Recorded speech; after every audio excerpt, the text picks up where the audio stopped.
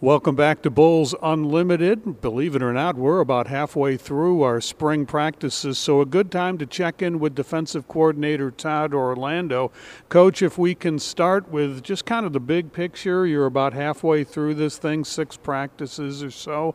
What do you like? What areas do you see may need a little bit more work as the spring continues? Yeah, I've really liked the guys' energy. I think they come to work every day and they're working to trying to get to our standard, and that's to try to be exact. We know we're going to make mistakes, out there, but to not make the same one is really important.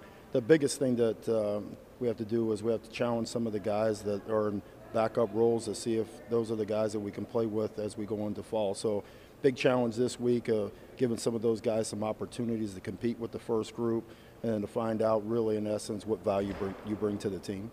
This is not an easy coaching challenge for anybody on the staff. When you think about it, you're putting in a new system. You got a lot of new faces. You don't have everybody here. You've got your early enrollees, but you don't have a lot of the freshmen. How difficult is this transition? You know what? It hasn't been as difficult as you would imagine because these kids have been really willing to come up through the office and to talk football. And I think I've said this beforehand, we have quite a few guys with experience.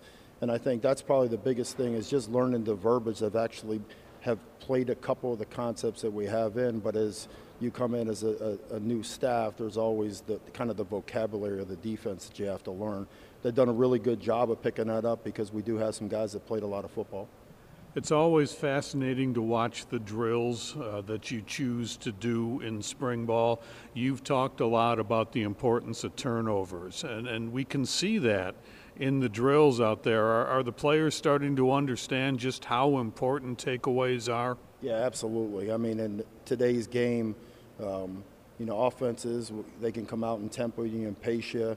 And we believe with our offensive system, being as rapid fired as if we can get the ball back to those guys, they could be super productive. But more importantly, when you get a turnover and you force somebody else's defense to go back on the field after they just went through a big drive, it creates such an advantage for us for what we do. And then obviously the field position part of it, the closer you are to the goal line, the easier it is to score points.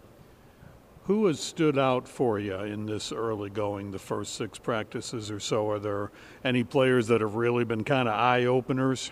Yeah, I try to kind of hold that a little bit because we really haven't just put the ball down and been away from them.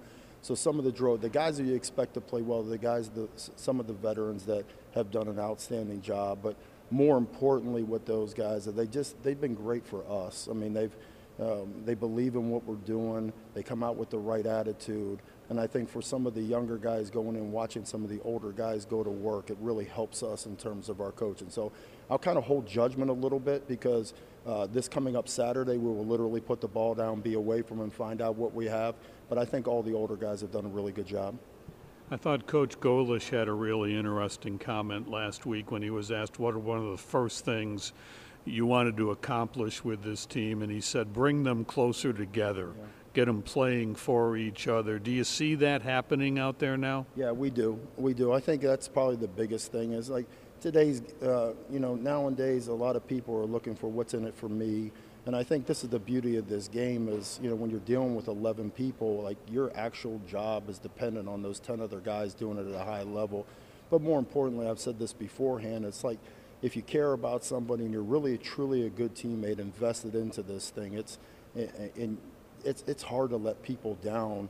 You're going to have your mistakes here and there, but if we can get guys coordinated together that can perform at a high level, that trust each other, that's the start of building this. That's the roots. Everybody wants to kind of see the leaves on the tree, but if it's not sturdy in the roots, it'll get blown over in a heartbeat, and that's what we're trying to do now. How does spring ball change as it goes on? Obviously, you start practice 1 and you've got every practice mapped out leading up to the spring game, but as you get closer and closer to April 14th and the spring game, what changes in the day-to-day routines? A little bit with, you'd like to see guys go from good to great, and then you have to really find out towards the tail end of who are the guys that we can go in the summertime and have a really good plan for that are going to help us. It also is a direct, action to go recruit. We talked about this beforehand. There will be some more people that come into our program.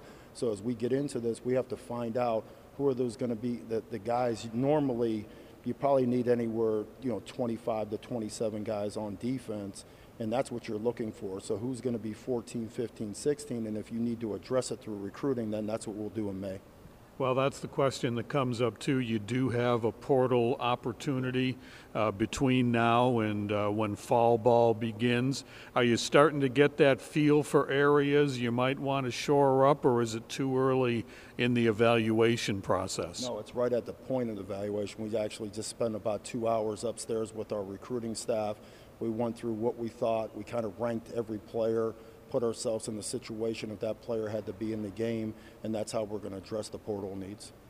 Fans are getting excited about the spring game being back on campus April 14th. A lot of things going around the stadium as you guys get to work.